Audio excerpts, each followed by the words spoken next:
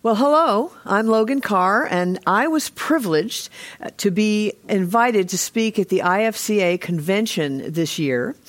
And I was so looking forward to coming to Kentucky and to see you all. And then God closed the world. So here we are. Here we are now having a conference online. And I would much rather be speaking to you face to face, and as it says in 2 John, so that our joy may be complete. And oh, how much better when we can gather together. When two or more are gathered, Jesus is in our midst. And what greater joy is that? So I'm sorry we can't see each other face to face, but I have been praying that the Lord would bless us beyond what we can imagine or hope for in these strange and dark times we live in. Now, the first video that you are going to see really focuses on the invisible world. We will look at what Scripture has to say about the day when we hear shout, and the voice of the archangel and the trumpet of God, and the dead in Christ will rise first, and then we will all be together to meet our Lord in the air. We are going to use our sanctified imaginations to imagine that glorious day when Jesus comes for his church. So we are also going to take a look at the invisible world as we look at the role that angels play in our lives. And this is very exciting as we learn from Scripture about the invisible world of angels. And lastly, we're going to look at what is going to happen when we are summoned to the Bema. And what is the Bema? The Bema stands for the judgment seat of Christ. And it's a reward judgment. We are all going to give an account to Jesus, and he is going to reward us for what he did through us with what he gave us. That's pretty stunning. And as we learn about the judgment seat of Christ, it really is going to change how you approach your everyday. It's going to change how you make choices. See, life matters. Choices matter. Our actions matter. Our life has consequences, and one life connects to another. And one little thing you do for somebody can affect thousands of people, and you won't even know it until you get to the Bema. All our choices have eternal consequences. So I pray that as you listen to this video today, and you could be probably, doing your dishes or doing some things around the house while you listen. But we're going to just all of a sudden burst out into song and praise and worship. We're just going to start singing as we gaze upon Christ in the beauty of his word. So whatever you're doing as you're listening to the video, when we start singing, just stop and praise him. And you know what? If the kids are around, have them sing along. They're all real familiar hymns. So just have a wonderful time praising and worshiping him. But I do pray that this will encourage and strengthen even the weak and weary among us. Ministry is hard. I think that men have to be called to ministry because nobody would go. I mean, it's hard because we're all just dirty, rotten, stinking sinners who need to be saved by grace. So what a great day it's going to be when we can all gather together again. But we're going to look at the even greater day when we gather to meet him in the air, and we will be forever together with Jesus in heaven. You have a glorious trip into the heavenlies. And I'll see you when you get back.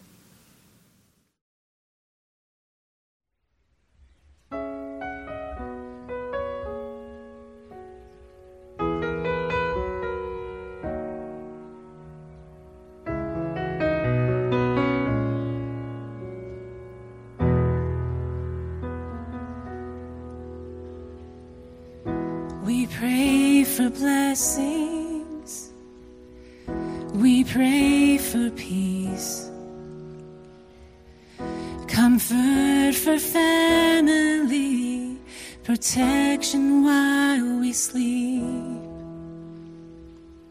We pray for healing, for prosperity.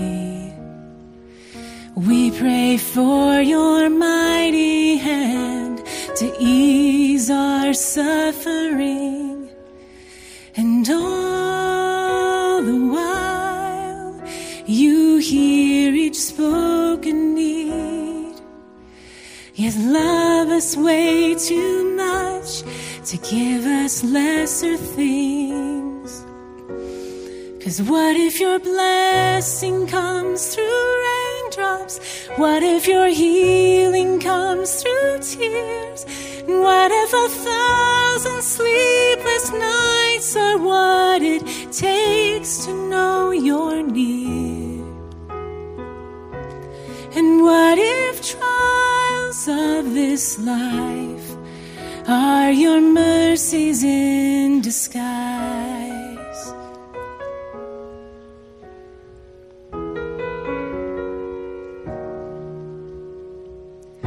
We pray for wisdom, your voice to hear, and we cry out in anger when we cannot feel you near. We doubt your goodness, we doubt your love, as if every promise of your word is not enough. And all the while you hear each desperate plea, and long that we'd have faith to believe. 'Cause what if your blessings come through raindrops?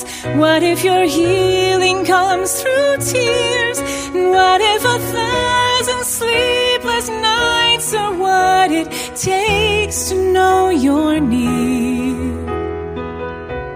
And what if trials of this life are your mercies in disguise? When friends betray us, when darkness seems to win, we know that pain reminds this heart that this is not our home.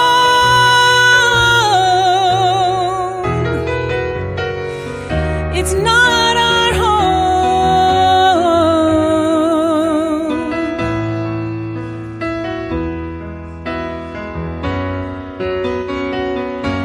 'Cause what if your blessings come through raindrops? What if your healing comes through tears? And what if 1,000 sleepless nights are what it takes to know you're near?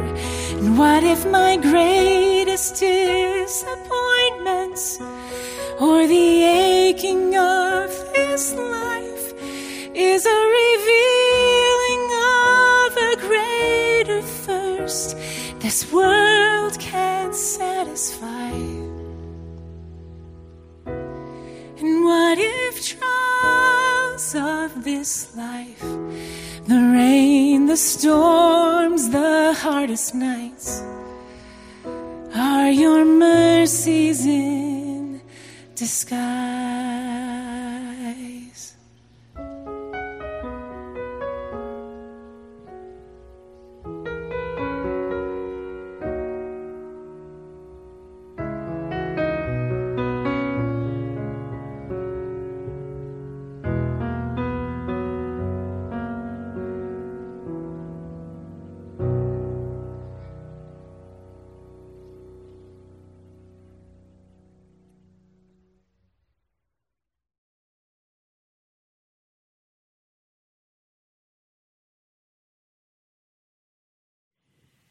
Well, this morning, ladies, we are going to talk about what will happen on the next greatest day in the history of the world.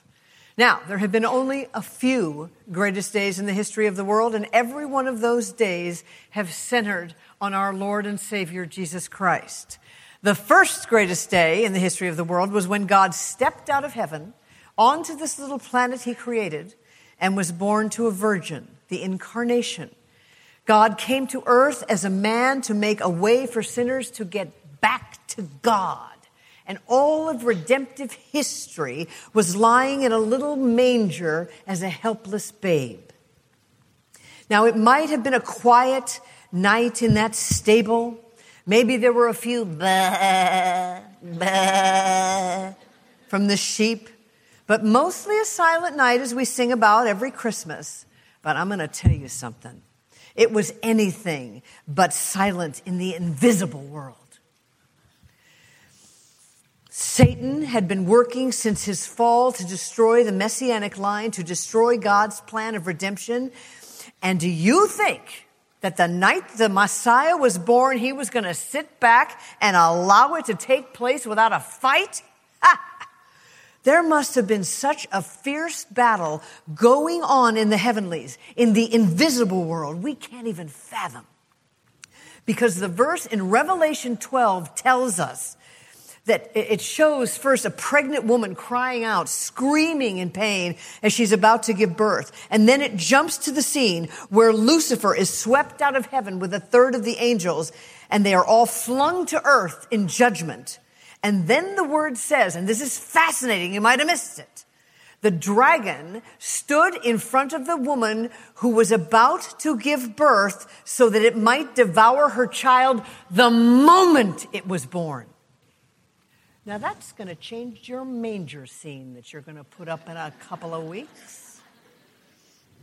And the minute the baby was born, maybe there was a scream. But it maybe wasn't from the mother. Maybe the blood-curdling scream came from the invisible world, the scream of Satan himself in anger, rage, and defeat that he could not stop the birth of the Messiah. But he didn't stop there because you know he had another plan, and he worked through Herod and attempted to kill the child in a massacre of every male baby. Oh, this was a great and victorious day when God lay in a manger. The next greatest day in the history of the world, see, we're having a history lesson, was when Christ bore all our sins in his body on the tree so that we might die to sin and live for righteousness. It was a great and victorious day when he said, "It is finished." He didn't say, "I am finished." He said, "It is finished." And he gave up his life for an atonement for all the sins who would believe. And of course, 3 days later, the next greatest day in the history of the world, when the tomb was empty, he backed everything he set up with a resurrection. And our Savior conquered sin, death, and hell when God the Father raised him from the grave. And then his ascension, and he's now seated at the right hand of God the Father, waiting patiently for the next greatest day. And the next greatest day in the history of the world will be when the Lord himself will descend from heaven with a shout, with the voice of the archangel, and with the trumpet of God. And the dead in Christ will rise first. Then we who are alive and will remain will be caught up together with them in the clouds to meet the Lord in the air, so that we will always be with the Lord. That's what's next. So today, we are going to use our sanctified imaginations as we looked at that great day when eternity breaks into time and the Lord himself will snatch every believer alive into the heavenlies. So, I ask myself, what happens when we get there? And no matter what we imagine today, even all of our collective imaginations together, we won't even come close to what it will really be like. But we are told in Holy Scriptures to set our hearts on things above, where Christ is seated at the right hand of God. Set our mind on things above and not on earthly things. For you died and your life is hidden with Christ in God. And when Christ, who is your life, appears, you will be with him in glory. So that's what we're going to do. We're going to set our heart and mind on things above. So what does it look like up in heaven on that day when we are snatched? There's no way to describe in earthly terms, so we're going to rely heavily on God's word to inform our minds. Now, John, Ezekiel, Isaiah, all those who have come before us struggled to describe what they saw in heaven. Revelation 4, John tells us there was one sitting on the throne like a jasper. It was not really, but it was like a jasper, like a sardius. They use the word like all the time.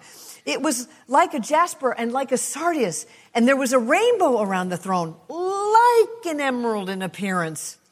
They used the language the best they could, but they had heavily weighted disclaimers using that word like. Ezekiel 1's the same way. It was something like a throne. It was like lapis lazuli in appearance, whatever that is. Paul didn't even try to tell us what he saw when he went to heaven.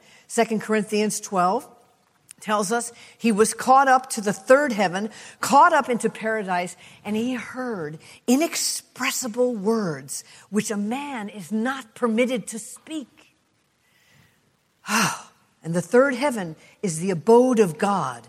And Paul wouldn't talk about it.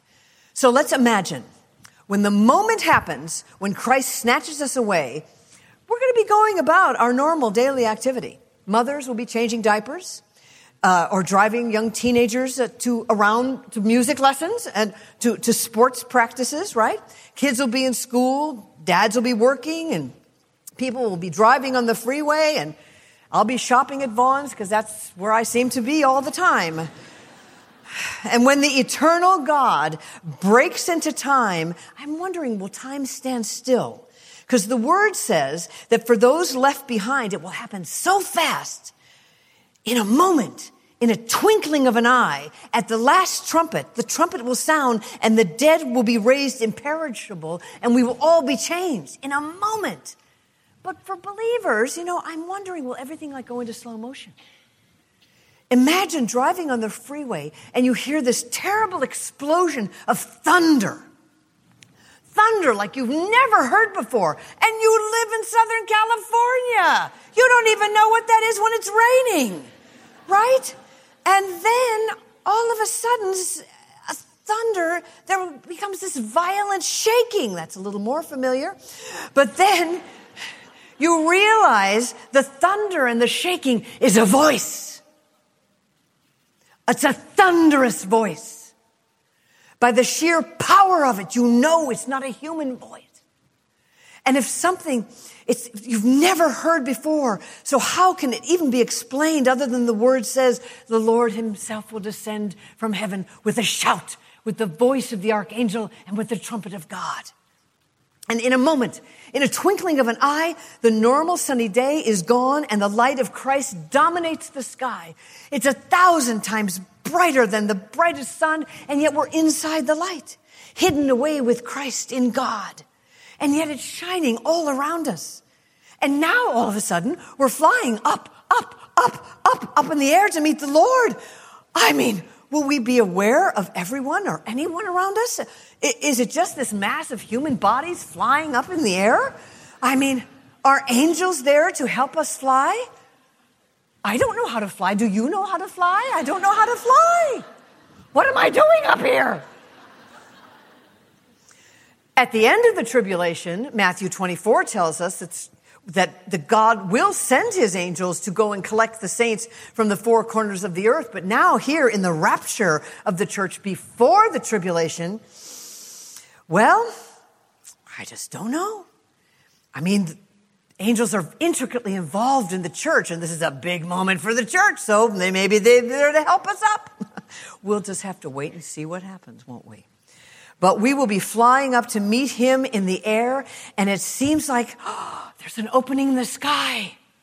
It's a door. Maybe it's the same door that John talked about in Revelation 4. Whoa!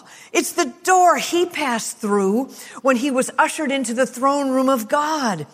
Now, millions of saints, some raptured saints, are racing through the doorway and assembling together in the third heaven, the abode of God. And then we see him. Oh, that's what it means. He is the radiance of God's glory. If we have breath in our glorified bodies, our breath will be taken away. He will be so magnificent. Sing with me in this beautiful song. There is a Redeemer, Jesus, God's own Son, precious Lamb of God, Messiah, Holy One. Jesus, my Redeemer, name above all names, precious Lamb of God, Messiah, oh, for sinners slain. Thank you, oh my Father, for giving us your Son and leaving your Spirit till the work on earth is done. When I stand in glory, I will see his face, and there I'll serve my King forever in that holy place. Oh, come, let us adore him.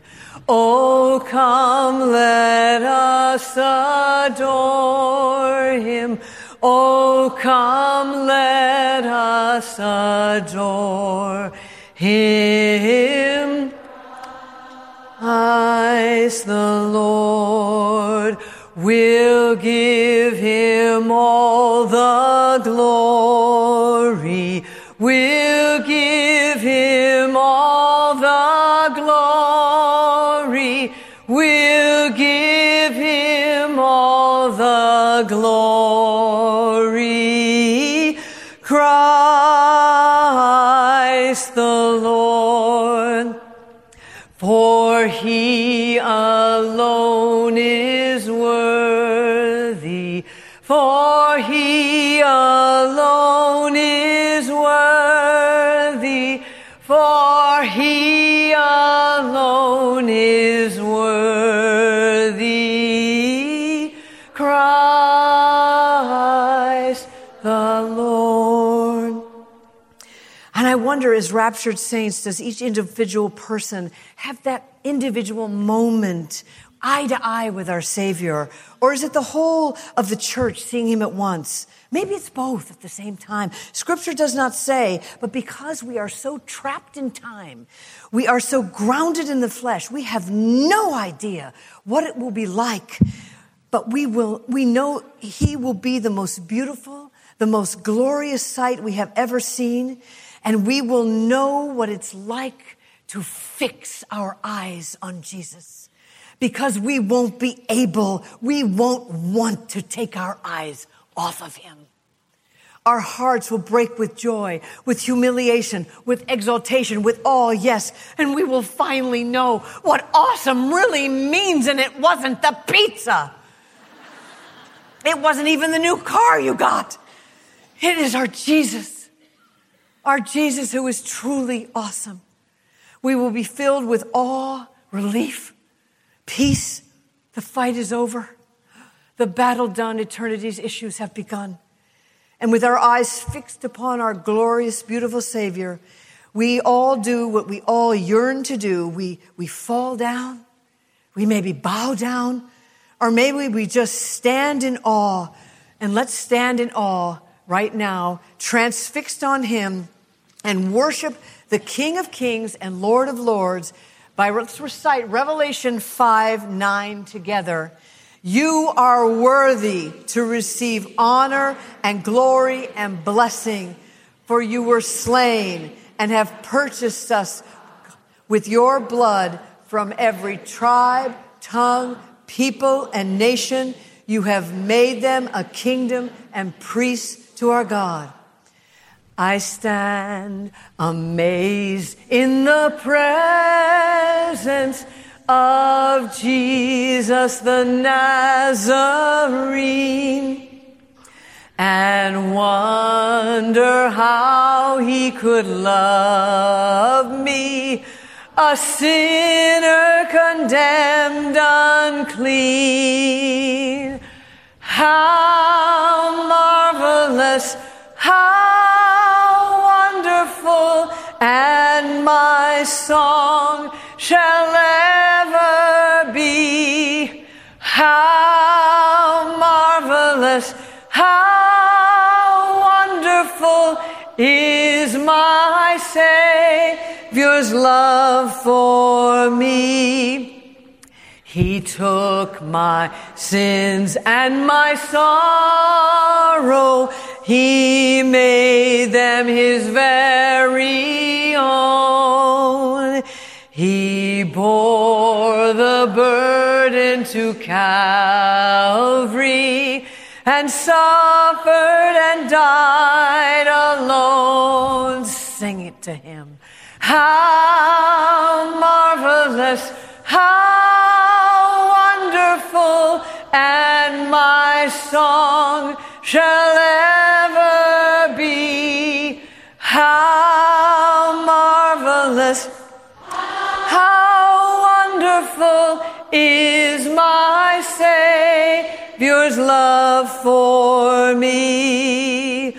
When with the ransomed in glory his face I at last shall see, 'twill be my joy through the ages to sing of his love for me. Sing to him. How marvelous, how wonderful, and my song shall ever be. How marvelous, how wonderful is my Savior's love for me. Go ahead and have a seat. In Revelation 5, let's say that to him who sits on the throne and to the Lamb be blessing and honor and glory and dominion forever and ever. We will have no idea how long our worship lasted. Hours, days, years. We will be outside of time. Time will not exist. We will finally know what it means to be lost in wonder, love, and praise. And then the Lord will speak. It will be the most powerful voice and yet the loveliest, most soothing voice all at the same time. He will say, my beloved ones, your place is prepared. Enter into the joy of your salvation. Enter into the fullness of life everlasting. And the Lord will tell us that he has gifts and honors and rewards to distribute to us, and that he will soon summon us to the Bema. What is the Bema? Now, I say Bema, but the scholars say Bema. But you know, between us girls, we're going to say Bema. Leave those scholars behind today. Bema is a Greek word for the judgment seat of Christ. Now, you won't find the word Bema in your English New Testament. When you're sipping tea, reading through your Greek New Testament, you will then find the word Bema. And that means the judgment seat of Christ.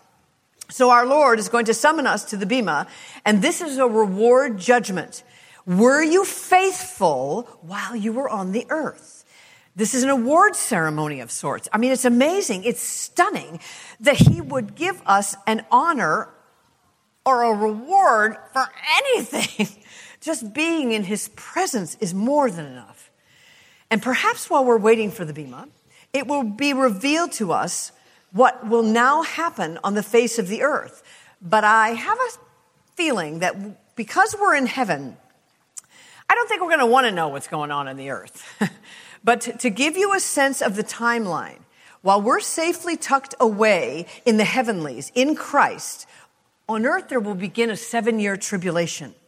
Just like Daniel foretold, even as far back as Moses in Deuteronomy 4 spoke of the tribulation in the last days, and more importantly, just as Jesus himself, as recorded in Matthew and Mark, and then in the book of Revelation. From Revelation chapter 6 to 19, we are given the details of that period of time. John, the writer, sees that there will be, and this is just kind of summary of what's going to be going on in the earth. There's going to be war. There's going to be famine. 25% of the world killed. The collapse of the heavenly bodies. 1/3 of the earth will be destroyed. 1/3 of the seas will be destroyed. 1/3 of the stars will be wiped out of heaven. The release of hell's demons will overrun the earth. The slaughtering of the beast will take place. The false prophet as well. And that consummates their evil. And then body sores will be all over men. They'll be crying out to die. Everyone in the sea and all the living creatures are killed. You see why we won't be wanting to think about this in heaven. All fresh water will be polluted. Scorching sunlight will burn people to death. Darkness will cover the earth. Pain, sores, more demons, and it goes on like that from Revelation 6 to 19. All of that horror will happen in the last 3.5 years of the tribulation. The judgments come with increasing speed and intensity until the whole world gathers together at the great day of God the Almighty, and they gather together in the place called Armageddon. This all happens after Christ removes his church from the earth in the rapture, and he brings us safely into heaven, where we will continue to be stunned by everything we are seeing and hearing and learning. And we will be completely amazed that we are safe and have entered into the fullness of joy. And before we get to the Bema, maybe we'll enjoy and start to meet 20 centuries of redeemed saints. Won't that be cool? I mean, you can have a conversation with Paul. You can maybe just sit down and talk to Luther. Or maybe you'd like to just talk to Jim Elliot. I kind of want to talk to him. But all the while, as we greet one another, we will be surrounded by myriads and myriads of angels. Quite astonishingly, the angels will know us. Yeah. Have you ever thought about that? On earth, we are surrounded all the time by millions and millions of angels. Do you know that there are about 280 references to angels in the Bible? In the study of the Bible, we find angels in the third heaven, and that's where God lives, it tells us. And we find them in the second heaven. They're crisscrossing the universe and the solar systems. And we find them in the first heaven, and that's the atmosphere of the earth. They are in every strata of the universe that God created and revealed to us in the Bible. That's how come we can know about it. So they exist in an entirely different dimension that we cannot even possibly begin to comprehend. It was Albert Einstein who said that it is quite possible that a railroad train could be passing through this room right now, but we wouldn't know it because it's in a different dimension.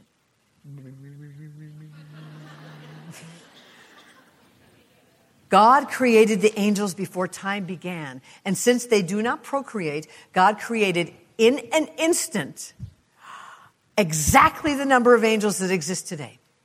They have no capacity to reproduce.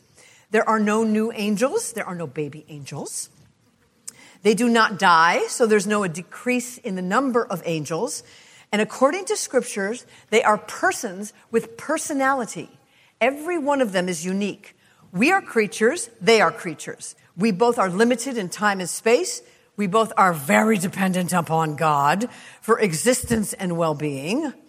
We both are accountable to God, and yet we differ. They are actually in a higher place than we are right now. God created the angels with intelligence, emotions, and will. And Dr. MacArthur has done an incredible, just as a side note, whole study on angels. Go on that Grace 2 website and go through it all. It's incredibly, incredibly informative. But angels are intelligent. At the empty tomb, Matthew 28 says, the angel said to the person, "Fear not, I know that you seek Jesus who was crucified." Intelligence can communicate. Intelligence has conversations. It talks. Okay? Revelation 17, the angels understand the plan of God. They have to understand it because they unfold the plan of God. Angels don't know everything. They're not omniscient like God, but they are intelligent creatures. Angels have emotion. In Job 38:7, it says they sang together and shouted for joy at creation. Singing expresses emotion. Joy is an emotion, and they experience joy in worship. When you worship, you express emotion. In Isaiah 6, the angels are all around the throne worshiping the Lord with great emotion and deep joy. I mean, they're singing holy, not once, not holy twice. They're going holy, holy, holy. It's just overflowing with joy and emotion. So they have intellect, they have emotion, and they have a will. Hebrews 1:6, and when he brings his firstborn into the world, he says, let all the angels worship him. So God invites the angels to do something which indicates they have a will to do it. And angels are here right now. They're riding on that train. They can see us, but we can't see them. They are watching us. They are an extension of God's love and care and protection and of his grace and provision. Angels are a part of an invisible world that we don't think much about, and we can accept angels at Christmas time. Okay, but beyond that, I'm not going there. I'm not going to talk about it. I'm not thinking. And there's actually historical and cultural reasons why people ignore them, and that's a whole nother study. But they are here among us right now, and it's okay to think about them. Okay? Just to give you a little relief. So, angels are not to be worshipped. Revelation 19:10 says, when John was overwhelmed by all that he was seeing in heaven, John fell down at the feet of the angel who was showing him around heaven. And the angel said, don't do that. I am a fellow servant of yours. Isn't that stunning? Worship God. And in Colossians 2, it says, let no one keep defrauding you of your prize, which is at the bema, by delighting in false humility or the worship of angels. So Scripture is very clear. Worship God, period. Do not worship angels. Do not pray to angels. They do not and they cannot answer prayer. This is very important for us to understand. Angels come, this is so cool, to deliver answers to prayer.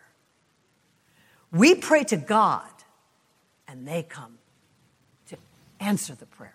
Oh, that's just so cool. Matthew 18:10, Jesus says, see that you do not despise one of these little ones. I say to you that their angels in heaven continually see the face of my Father who is in heaven. We must pray to God, and then God dispatches the angels in answer to our prayers. On earth, we never had what was called a guardian angel. We probably had numerous guardian angels. And they will all know us. And we will meet them. Scripture tells us that angels are ministering spirits sent to serve and care for those who will inherit eternal life. These angels are continually, as I said, watching the face of God, ready to be dispatched. They're ready for their orders to go help a believer in need. Or in my case, to make sure the one who was going to believe would live long enough to see the day of salvation. Part of my testimony is I was run over by an 18-wheeler truck. A real one. It wasn't a figurative language thing. It was a real one. It was a big one. And I had fallen asleep at the wheel, going 75 miles an hour down the freeway. And I woke up and there was a truck in my lane. I swerve out of the way and I go right back underneath the back wheels of the truck.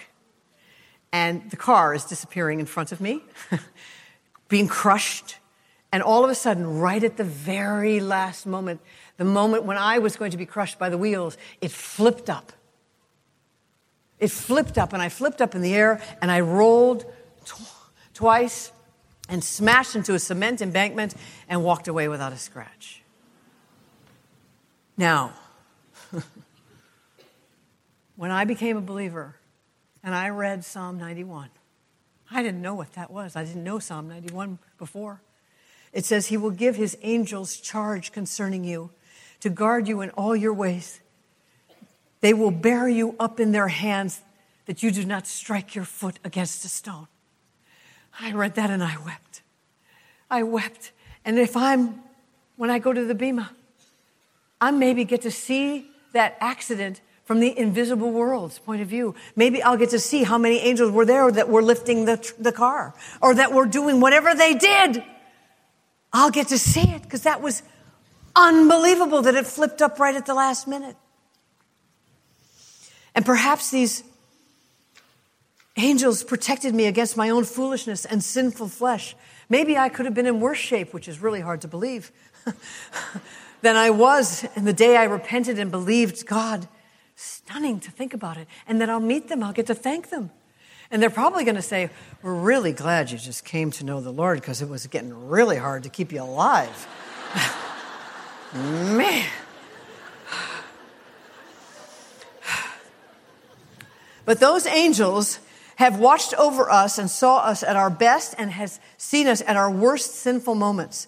Think about this. The angels would have seen evil in its most horrific form because they were there when Lucifer was hurled out of heaven. They would know the harm and the destruction and the sorrow caused by sin. They saw it with their own eyes. Maybe that's why when we all come to salvation through faith in Christ, that the angels rejoice. Luke 15:10 says there's joy in the presence of the angels over one sinner who repents. No wonder. And 1 Peter 12 talks about how angels marvel at salvation. Isn't it cool to think about angels? I think it's cool. It's very likely one of those angels who have been protecting us will show us around heaven and help us acclimate to our new dwelling place. After all, it was an angel who showed John around the book of Revelation. Angels were all throughout the book of Revelation, and they were very busy because angels carry out the judgment of God. They deliver answers to prayers that we pray, and they carry out the judgment of God as well. So angels were present at the birth of Christ. They were present at the resurrection and ascension. They were not present at his death. He was all alone. Even the Father turned his face away. Angels, however, will be present when he returns, and they will be there in heaven with us. So, back to the bema. The Greek word for the judgment seat of Christ, 2 Corinthians 5:10, tells us exactly what it is. For we must all appear before the judgment seat of Christ so that each one may be recompensed for his deeds in the body according to what he has done, good or worthless. Every believer has been given his life, talents, natural abilities, gifts of the Spirit, wealth, possession, a specific number of days. Every single believer has a very unique package. Very unique. And the millions and millions of saints are all unique in what we receive in trust from God. And at the bema, every person will give an account of how those things were used. Were you faithful with what he gave you? Romans 14:10 through 12. For we will all stand before the judgment seat of God. For it is written, as I live, says the Lord, every knee shall bow and every tongue shall give praise to God. And each one of us will give an account before God. So this is not a judgment.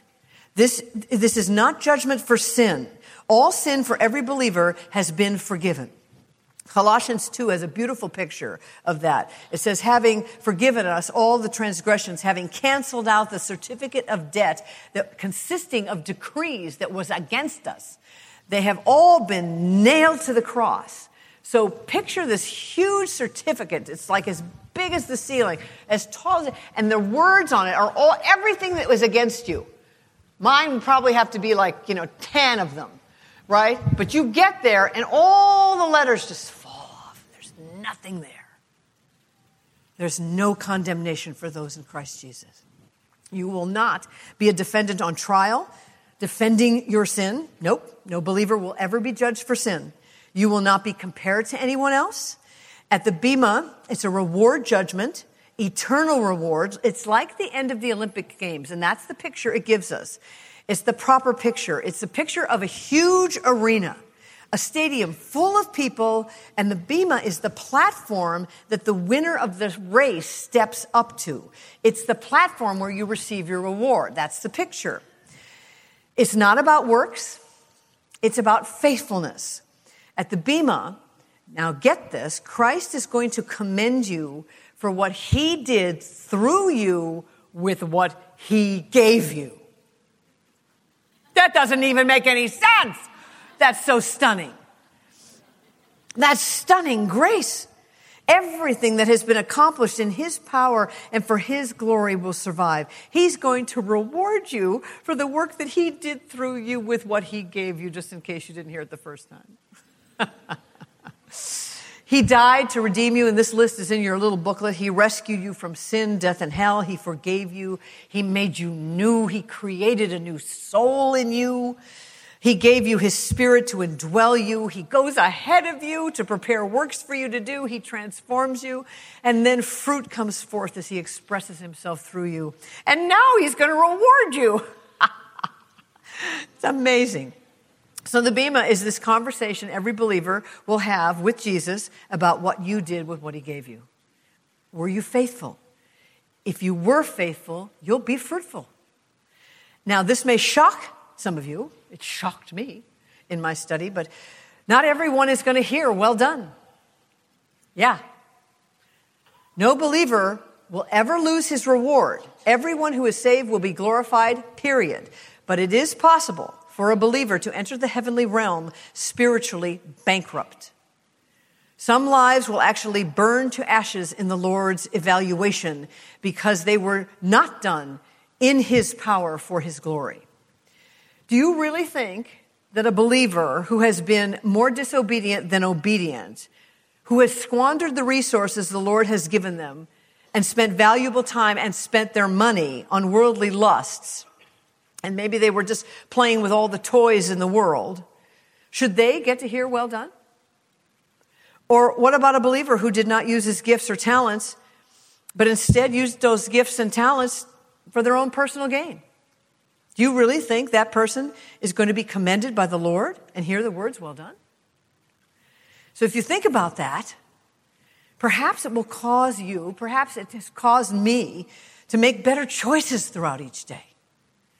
There is no actual verse that really says, not everybody's going to hear well done, but you'll hear it as we unfold these scriptures in a second. But keep that in mind. It's all about the choices. At the Bema, Christ is going to discuss with each believer the quality of your building, and you'll find this outline in your booklet, the stewardship of your resources, and the motives of your heart. Ooh. So, the quality of your building. It's 1 Corinthians 3:10 through 15. According to the grace of God, which was given to me, like a wise master builder, I laid a foundation and another is building on it. But here it is. Be careful. Each man must be careful how he builds on it.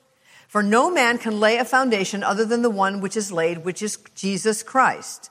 Now, if any man builds on that foundation with gold, silver, precious stones, wood, hay, straw, each man's work will become evident, for the day will show it. That's the Bema. That's the day. Because it's to be revealed with fire, and the fire itself will test the quality of each man's work. And if any man's work, which he has built on it, remains, he will receive a reward at the Bema. Okay? But if any man's work is burned up, he will suffer loss, but he himself will be saved. See, everyone who's saved is glorified, but you're not going to hear well done. Got it? So it's 1 Corinthians 3, all right there. If Jesus evaluates your life and it is burnt to ash, you will suffer loss.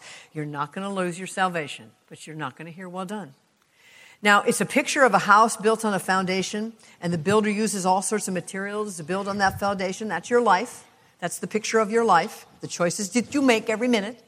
And then a fire sweeps in, and all that's flammable goes up in smoke, leaving only ash that blows away in the wind. So the wood, hay, and stubble are not necessarily evil things. They represent shallow things. Anybody spend any time doing shallow things? Yeah.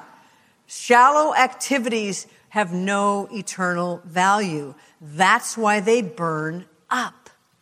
How many hours a day do you spend doing shallow things?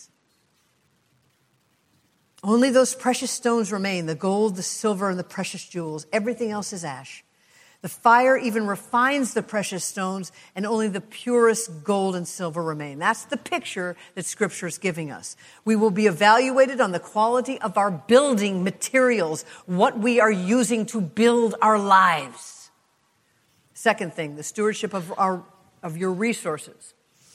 All right, Matthew 25, you know it well, talks about the parable of the talents. The one guy's given 5 talents, he gives 5 talents back. 2 talents, and he gives 2 talents back. They're faithful. Each one of those servants hears, "Well done, my good and faithful servant," right in Matthew 25.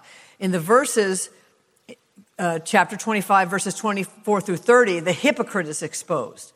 The professing believer is unmasked as a fraud.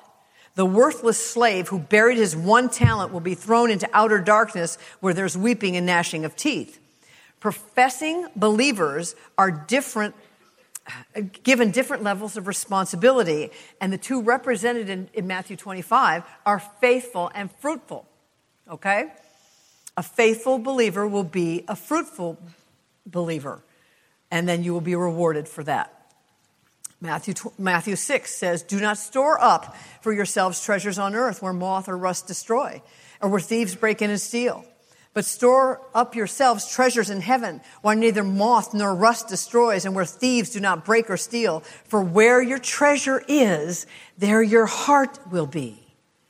God wants our hearts to be in heaven. He wants them heaven bound. So he says, put your treasures in heaven so your heart will be there. Everyone has been given a certain amount of time.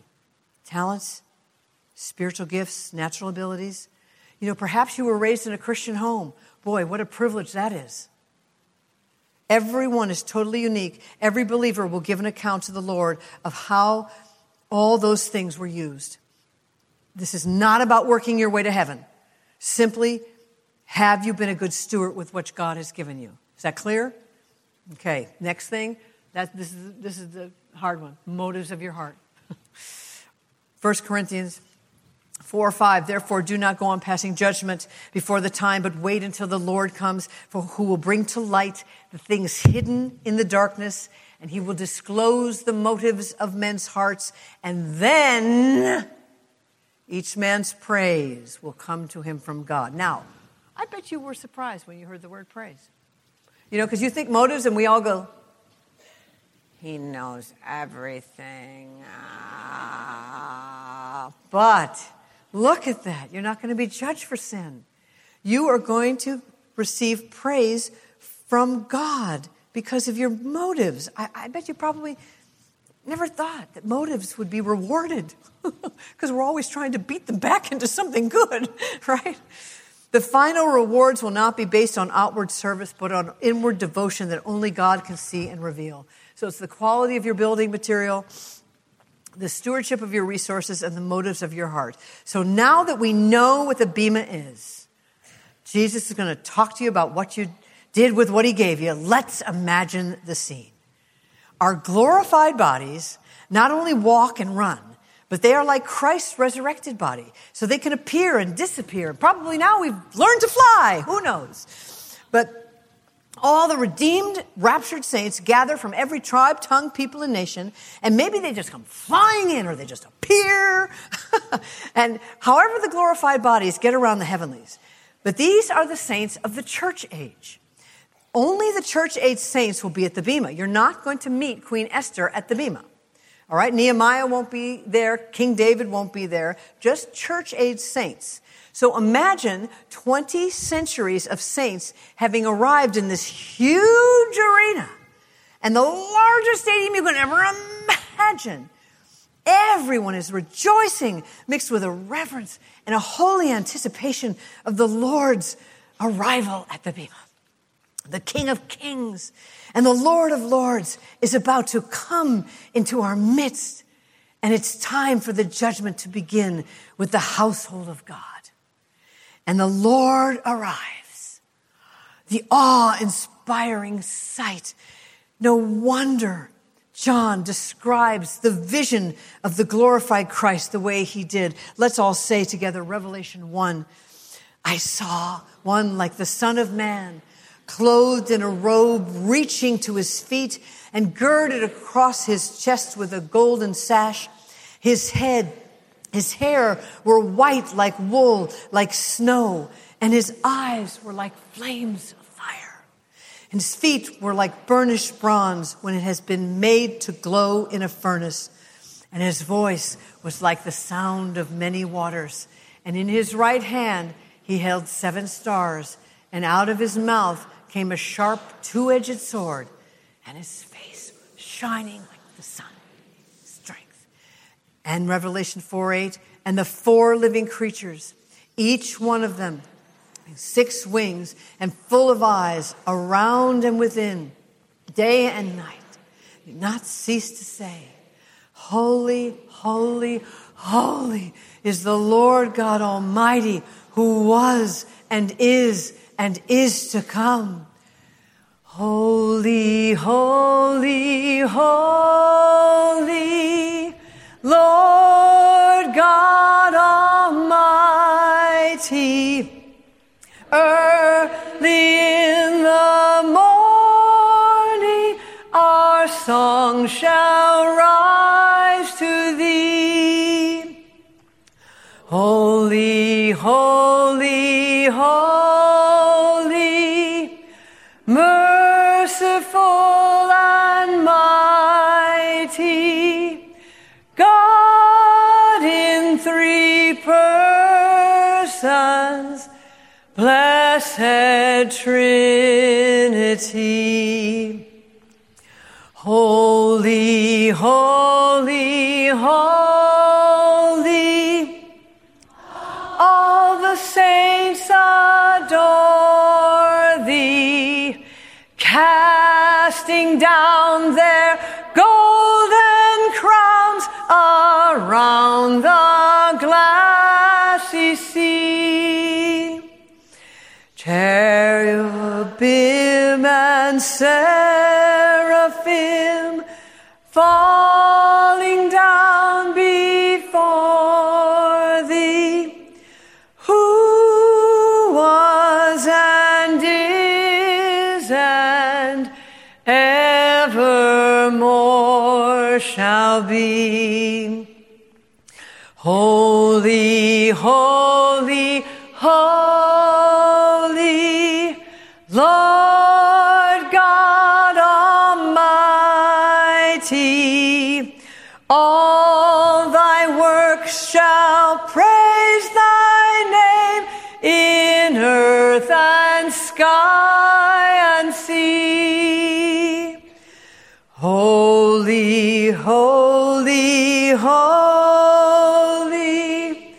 merciful and mighty, God in 3 persons,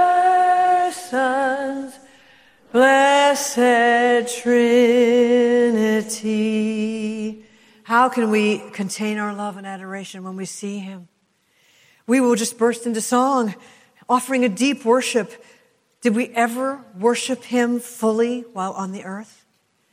Or did we worship and sing to him in a mundane kind of way? Did you ever take time to find out why God created singing in the first place? Now's the time to figure that out. Here in heaven, we will really know what true worship is, and then we will begin. We will witness every saint's bema.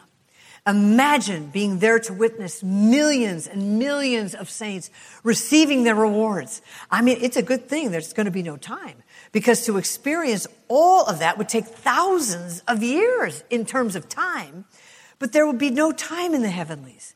We won't get tired. We won't get bored. We won't have to go to the bathroom. We will be riveted to each man's testimony, each life's testimony. And we will marvel at his astounding grace and his million miracles of his providence in every moment of everyone's life. So what will we know of each person? Will we hear each detail of every person at the bema? Or is it a private conversation between Jesus and the believer? And maybe we just get the overall picture, the overall sweeping picture of a life, because Scripture doesn't really say exactly what it is going to be like, but we know that we'll know everybody. We know that. I mean, think about that Mount of Transfiguration when Peter, James, and John instantly knew Moses and Elijah. We will all rejoice when each person receives their rewards because each one of their lives touches another life. One life can have countless blessings on a myriad of people without the person ever knowing it. Life upon life, person upon person. One little thing you did for one person could affect hundreds and thousands of people. One life connecting to another. If you touch a life, even in a simple way, even if you give that cup of cold water that it talks about in Matthew 10:42, you shall not lose your reward. That one little kindness done for the glory of God in mind, and that person goes out and does incredible things for the Lord and reaches thousands of people, guess what? You're actually going to be credited for all those people because of the one thing you did for that one person that has eternal value. I mean, it's stunning. So let's imagine this missionary. I want to tell you about a missionary named John Gibson Patton. I'm going to tell you a little bit about his life before we imagine his bema. But John Patton was a missionary in the New Hebrides in the mid-1850s. The New Hebrides was part of a group of islands in the South Pacific, and they were all inhabited by cannibals. In fact, a few years before John and his wife arrived on this island, 2 other missionaries showed up, and they were instantly killed and eaten by the cannibals. Yes. So John and his wife go anyway in 1859, and one night the natives surrounded their little hut.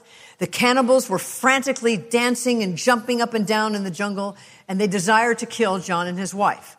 And knowing full well what had happened to the other missionaries, they knew that they would be eaten as well. So what did they do? They were helpless. They were helpless. Absolutely helpless. They got down on their knees and they prayed. And soon after that, the attackers just vanished into the jungle. They were gone. A year later, the chief of that tribe became a believer. And John asked him, what happened that night? About a year ago when your natives surrounded our little hut and then all of a sudden you just left. I mean, what happened? The chief said, it was because of all those men you had with you. And he said, what are you talking about?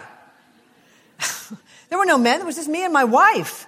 And the chief said, no, we saw men standing guard, hundreds of big men in shining clothes with swords in their hands, totally circling your hut. We ran. Wow. 3 months after their arrival, John's wife gave birth to a son. And quite unexpectedly, the wife died of tropical fever. And 36 days old, the son died as well. Yeah. John buried his wife and child together very close to that little hut. And he would spend the night sleeping on their grave so the cannibals would not eat their freshly laid bodies. Perhaps, the same legion of angels that chased away those cannibals that night were the ones protecting him as he slept on his beloved ones' graves. He then served alone on this island, sharing the good news of the gospel for 4 more years, and then he did remarry and continued this gospel ministry to cannibals in the South Sea. So imagine John Gibson Patton's bema. John will get to meet those angels that saved his life more times than he could probably ever have imagined. Remember, angels can't answer prayer. They come in answer to God. We pray to God, and the angels deliver the answers to prayer. Only God can answer prayer, but angels deliver. Those angels were sent in direct answer to the prayers of John and his wife when they knelt and prayed. That night they were surrounded. But who else was praying for them? Who even knew they were in the New Hebrides? Were thousands of people praying for John and his wife? This was 1859. There was no social media. There was no cell phones. There was no Facebook to alert every Christian to an urgent prayer request. In fact, the people of John's church thought he was nuts going to where the cannibals lived. He said, we have unbelievers here. But perhaps it was just the faithful prayers of his father and mother. Maybe they were the only two people praying for him. And I found out John Patton's father was an incredible prayer warrior. He would pray 3 times a day, hidden away in a prayer closet of his home. The entire family of 11 children knew his practice, and they reverenced the spot he would hide away to pray in after each meal. And he also gathered his family to pray 2 times a day. Are you doing anything shallow these days? This guy didn't have time for shallow. He was too busy praying. One of the prayers his father prayed, this was really cool, when he was sending John off to divinity school. God bless you, my son. Your father's God prosper you and keep you from all evil. So were the angels dispatched by God to protect John from evil in direct answer to his father's prayer? God used this missionary. Not too many people know about him. God used him to change the direction of thousands and thousands of cannibals in the South Sea in the mid-1800s. All those converted cannibals will be rejoicing at John's bema. The 12,000 cannibals that were convicted and brought to sit at the feet of Jesus in the New Hebrides.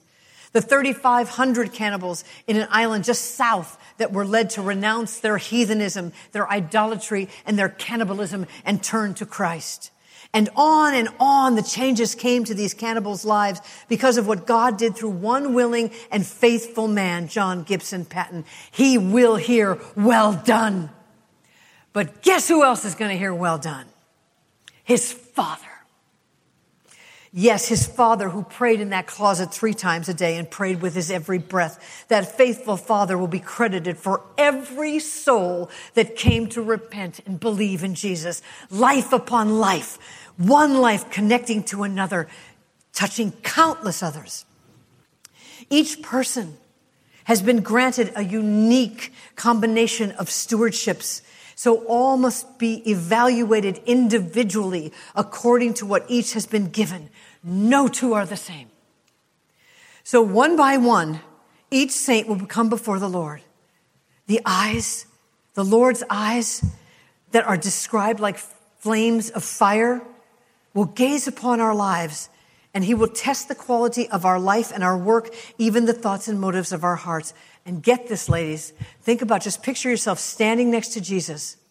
We will see our lives moment by moment as he has seen us. We will come to know ourselves as we are known to the Lord. And it will most likely be at that moment we will know how much he loved us.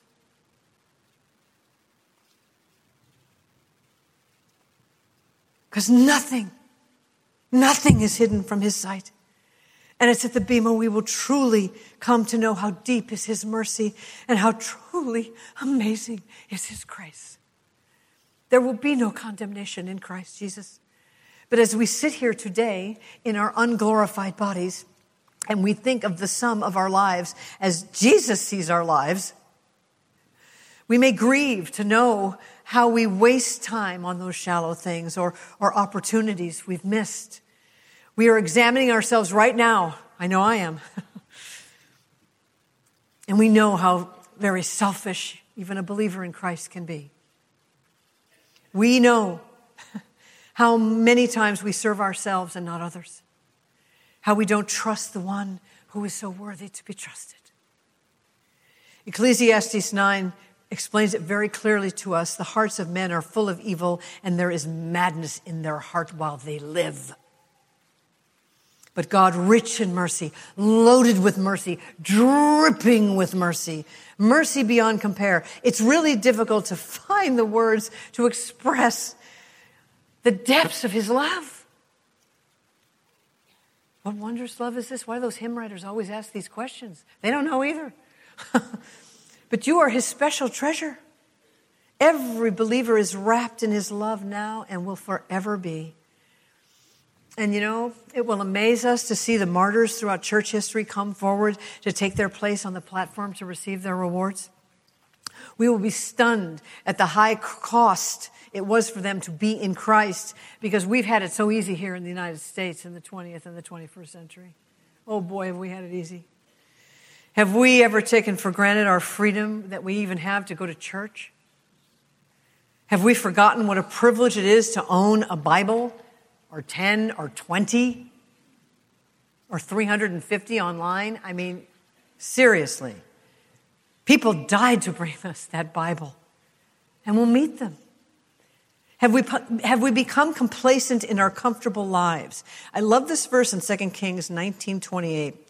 It says, your complacency has come up to my ears. And complacency and arrogance are actually synonymous. So you could ask the question this way: have we become arrogant in our comfortable lives? Oh, yeah. It will become more evident with every person who comes before the Lord at the Bema that no one gets to heaven by any work of their own. We cannot do the Christian life on our own, and we cannot get to heaven on our own. What a ridiculous notion that we can contribute anything to this amazing grace and divine unmerited favor. To see God's sovereign hand now working in all the details in every believer's life for our good and his glory, the complexities of God's wisdom will most likely be way beyond even our glorified comprehension. We will see people who chose to give up their life. I think of one woman in the 3rd century who lived in a small town that had been invaded by the Roman garrison. And the whole town was slaughtered because they had held fast to Christ and would not participate in pagan rituals. This one woman, she had a chance to flee, but she chose to hide some Christians in her house, knowing they would face certain death. And she will be rewarded greatly on that day by the Lord. And that is exactly what Hebrews 11:35 says. Okay, I memorized that chapter like 30 years ago, and I finally figured out what it meant. A little slow. Here's what... Get this. Others were tormented, not accepting their release so that they might obtain a better resurrection. They were thinking about the Bema. That's stunning. At least it was to me. We will see this woman, Antonia, from the 3rd century at the Bema, and we will watch her receive the crown of life described in Revelation 2:10. And then I think of Fanny Crosby, blinded at 6 weeks old by a mistreatment by a doctor. She grew up, she never had any animosity towards the doctor, but instead, get this, she was grateful because she knew the first face she would see would be Jesus's. Yeah. How could she complain? She was too busy writing 8,000 hymns. She was too busy to complain. And one of them contains my favorite lyric. We'll sing it later today. Perfect submission, perfect delight. That is written by a woman who lost her sight because of the negligence of a doctor. And she writes perfect submission, perfect delight. I just thought I'd throw that in. And then the next line, visions of rapture now burst on my sight, written by a blind woman. Angels descending, bring from above, echoes of mercy, whispers of love. Fanny was so close to him. Her hymns reveal such a deep abiding in Jesus that this blind woman, she saw the invisible world, and it came out all through her hymns. Let's read all 8,000 of them right now. Get the hymn on. It'll only take a few minutes. Oh, how Fanny longed for Jesus to return. We will watch her receive the crown of righteousness in 2 Timothy 4:8 that is awarded to those who loved his appearing. So, girls, if you start to love his appearing and think about it, you're going to get a crown. Just for loving it. And what about the children who die so young? We just had a tragedy in our community. I mean, is there anything worse? A mother or father sending their children off to school and they don't come back? I don't even have words for that. But what about the little children who die so young? What about all the babies who die? Will they be there? Oh, yes. Jesus said, do not hinder the children from coming to me, for the kingdom of heaven belongs to such as these. And our pastor, Dr. MacArthur, wrote this beautiful book, Safe in the Arms of God. get that book and read it. It's beautiful. It describes everything, goes through every scripture. They die before committing horrible, willful sins. They never had to experience the horror of the evil that is within all of us. They also have no achievements. There's not much to review of their little lives. They didn't live long enough to experience earthly service, so there won't be the same heavenly rewards compared to someone who's lived 90 years and served him faithfully all those decades. Those children and even the thief on the cross, they will enjoy the full blessings of heaven alongside those who labored all of their lives. Oh, those little ones will be glorified, fully glorified. And they will get to meet their earthly parents. They will get to meet their parents who wept over their deaths. Is there anything more painful than losing or having to bury a child? Oh, but those reunions in our glorified bodies. Ladies, you're going to get to know what this scripture means in 2 Corinthians that says, for momentary light affliction is producing in us an eternal weight of glory far beyond comprehension. This is not our home. Right now, we can only imagine how blessed those reunions will be. Oh, but they will happen soon and very soon. You know, infant mortality at the turn of the 20th century was extraordinarily high. My father was the only one of 5 children who survived. All of his siblings were born and lived and died as infants. He was the only one who survived. And a group of women at that time who were losing their children got together and they started to pray. They didn't know what else to do. They were helpless. And they prayed. And this was long before hospitals ever were created. This was way before a NICU ever was a thought into somebody's mind. But think about this. We will get to know those women who prayed at the Bema. You mothers who benefited from NICUs, you can thank them for praying. See, we have no idea the power of our prayers. The fruit of a prayer can turn up 100 years later, and you're not going to know about it until you get to the Bema. That's stunning. We will get to see the great figures of church history come before the Bema. It will be thrilling, especially for me, to see William Tyndale. He's one of my favorites. Receive his rewards from the Lord. The Lord he loves so much and serves so selflessly. I mean, this was the guy who translated the Bible into English for the first time, right?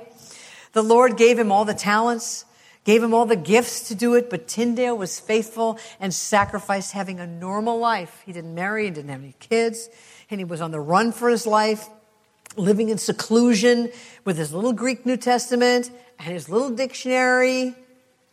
And this man made it possible for us to understand God so loved the world that he gave his only begotten Son. This is the man who made it possible to hear, I am the light of the world. And that man spent the end of his days in a dark dungeon with rats. And what was his crime? Translating the Bible into English. Oh, what wonderful rewards William Tyndale's going to receive. You know, people always give praise and honor to great theologians, and that's all fine and good, but no one pays attention to this guy. And I think he would love it this way. I think he doesn't want to be talked about. He just wants the word to be talked about, right? But it is interesting. You know, here's the guy who gave us the Bible in the English language, but at the Bema, every church-aged saint will cheer when this man receives all the crowns the Lord is going to bestow on him. And the Lord will say, William, behold your harvest. And his harvest will be every single believer in the church age. Wow. None of us will most likely be an historical figure in church history. We sit under a pastor who is, but we won't be. But I do believe we're going to be blown away at the Bema when Christ rewards us for what he did through you with what he gave you, and you're going to see how many lives you touched.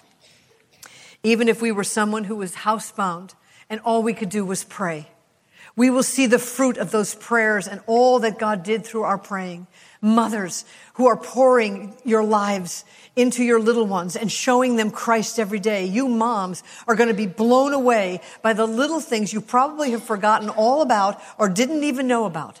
Something they witnessed you doing that influenced your child for Christ. I think of the mothers who get up early to pray and have their Bibles open so that their children can see their devotion to God.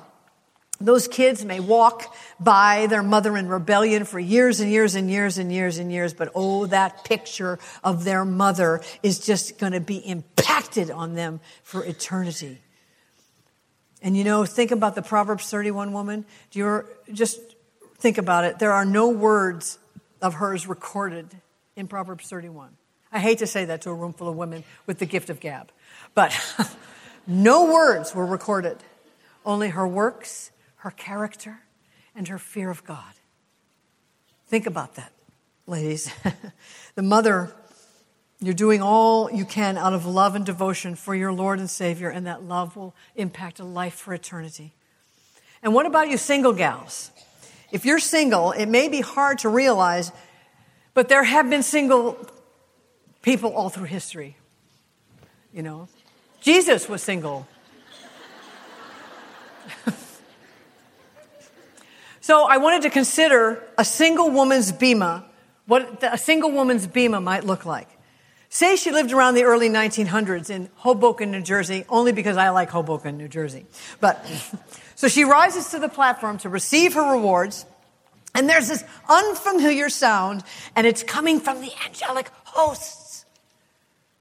It's the sound of excitement and rejoicing. No human being knows who this woman is. And yet the angels know her. She didn't accomplish anything heroic. She didn't found some great institution of higher learning. She was simply a faithful member of a local church. Let's say she was a school teacher. And perhaps, she taught Sunday school. And she cared maybe for her elderly mother. She never married, though she longed greatly to be married. But she was single all her long, long, long life. What was different about her? Why did the angels get excited to see her? Well, she stopped feeling sorry for herself and she learned to pray. And she became a prayer warrior, so much so that the enemy trembled. The devil wants to keep saints from prayer. He doesn't fear your prayerless studies and your prayerless service. He laughs at your toil. He mocks at your wisdom, but he trembles when you pray. She prayed with such an intimacy with Jesus. That intimacy made her a powerful prayer. Her heart beat with his heart. She learned to abide. She loved him with an undivided heart. She was so full of Jesus that she needed little else. She trusted him in every part of her life. She was so close to him, she could pray believing things had already happened, and that's right out of Mark 12. Her students were shown the love of Christ, and she prayed countless numbers of them into the kingdom. And one of her Sunday school students came to know the Lord, and he went on to share the love of Christ with thousands of people. And our little teacher from Hoboken never knew what happened to that guy. But at the Bema, she will get a reward for everything her student did to the glory of God because she was faithful. She may not have seen the fruit of her faithfulness until the Bema. Thousands were affected and changed because of this woman's quiet but mighty prayers and quiet, faithful service. No wonder the angels fluttered with joy when she stepped up to the platform. They probably carried out many, many answers to her prayers as God dispatched them to help believers all over the world.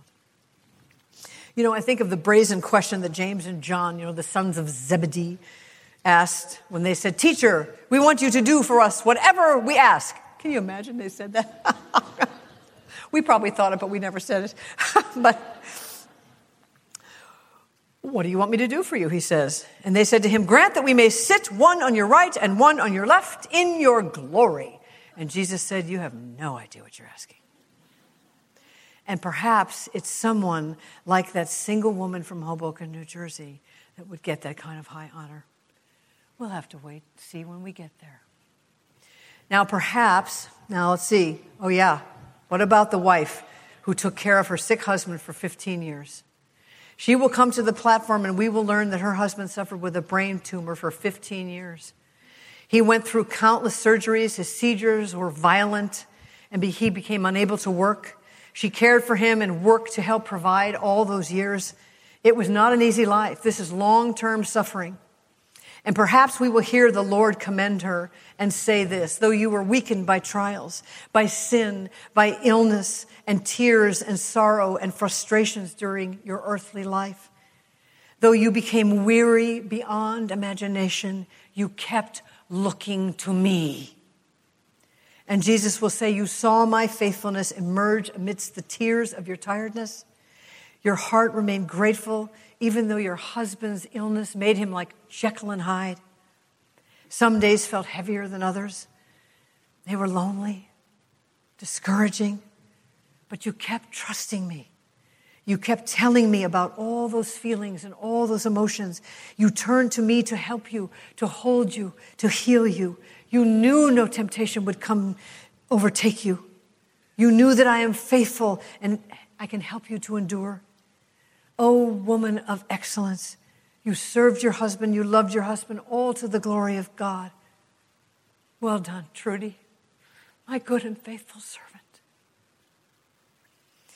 Now, if looking at the Bema today tells us anything, it tells us that life matters.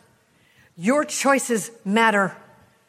And your actions really matter. Life is not a game. There are choices to make, courses of action to take, priorities to set in order to determine the direction of your life. All these choices have eternal consequences. We looked at the scripture that explains the Bema in 2 Corinthians 5:10. But the scripture right before it tells us how.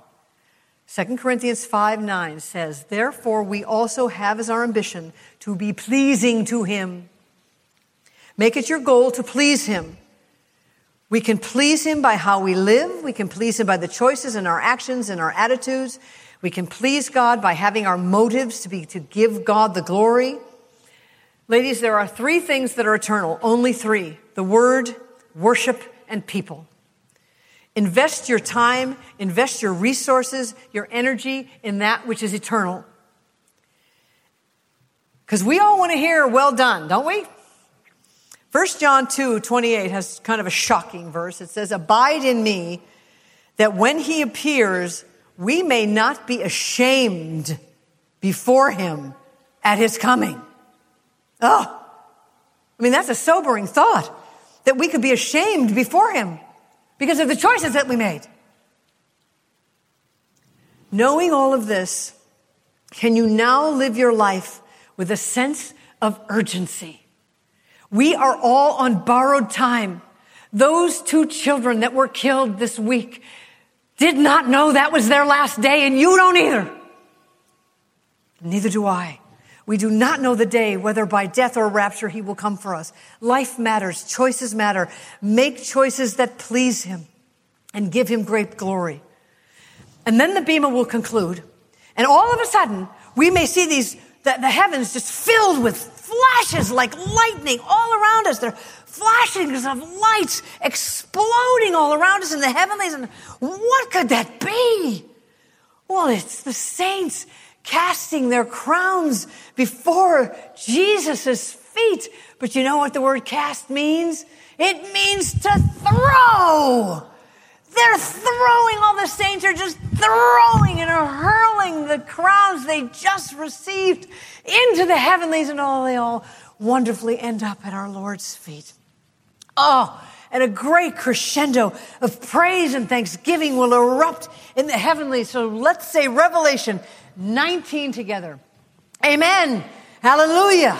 And a voice came from the throne saying, give praise to our God, all you his bondservants, you who fear him, the small and the great.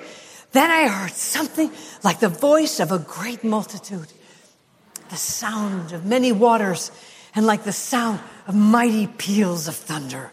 Hallelujah! For the Lord our God, the Almighty, reigns. Let us rejoice and be glad and give glory to him, for the marriage has come, and his bride has made herself ready. It was given to her to clothe herself in fine linen, bright and clean, for the fine linen is the righteous age of the saints. Amazing grace, how sweet the sound that saved a wretch like me. I once was lost, now am found, was blind, but now I see. 'Twas great through many dangers, toils, and snares. I have already come. 'Tis grace hath brought me safe thus far, and grace will lead me home.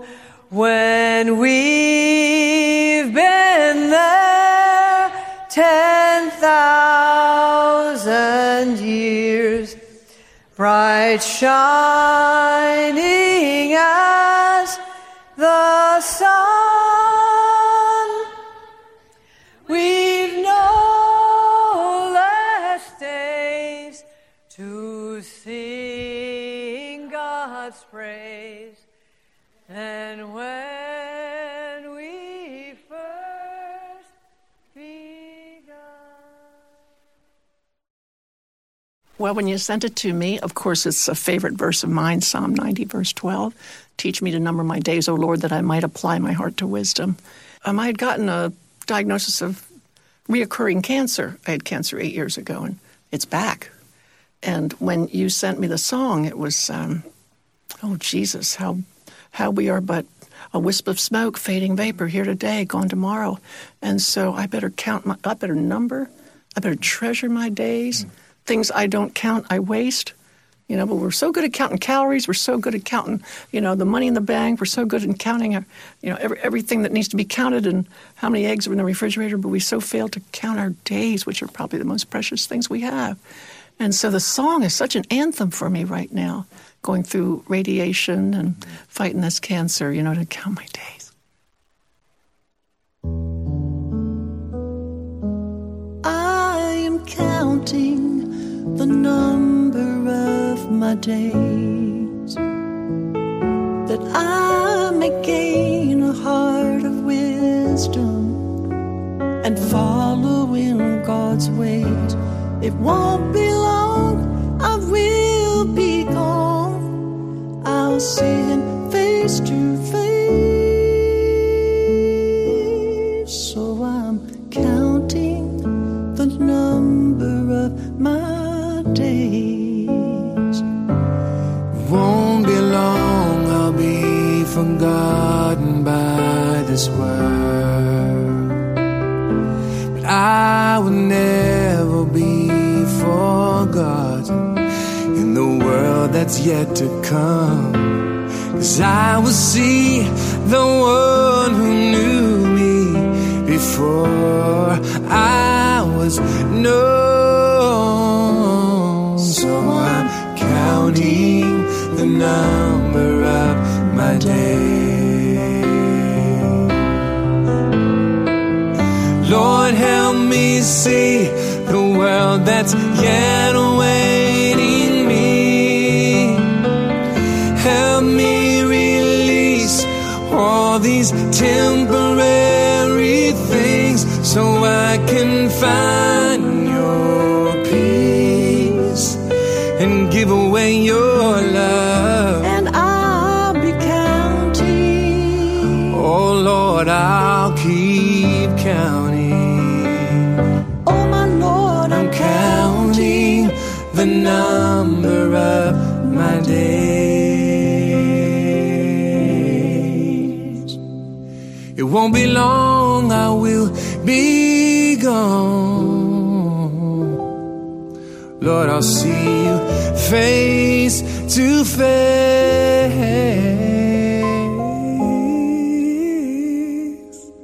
So I'm counting The number of my days.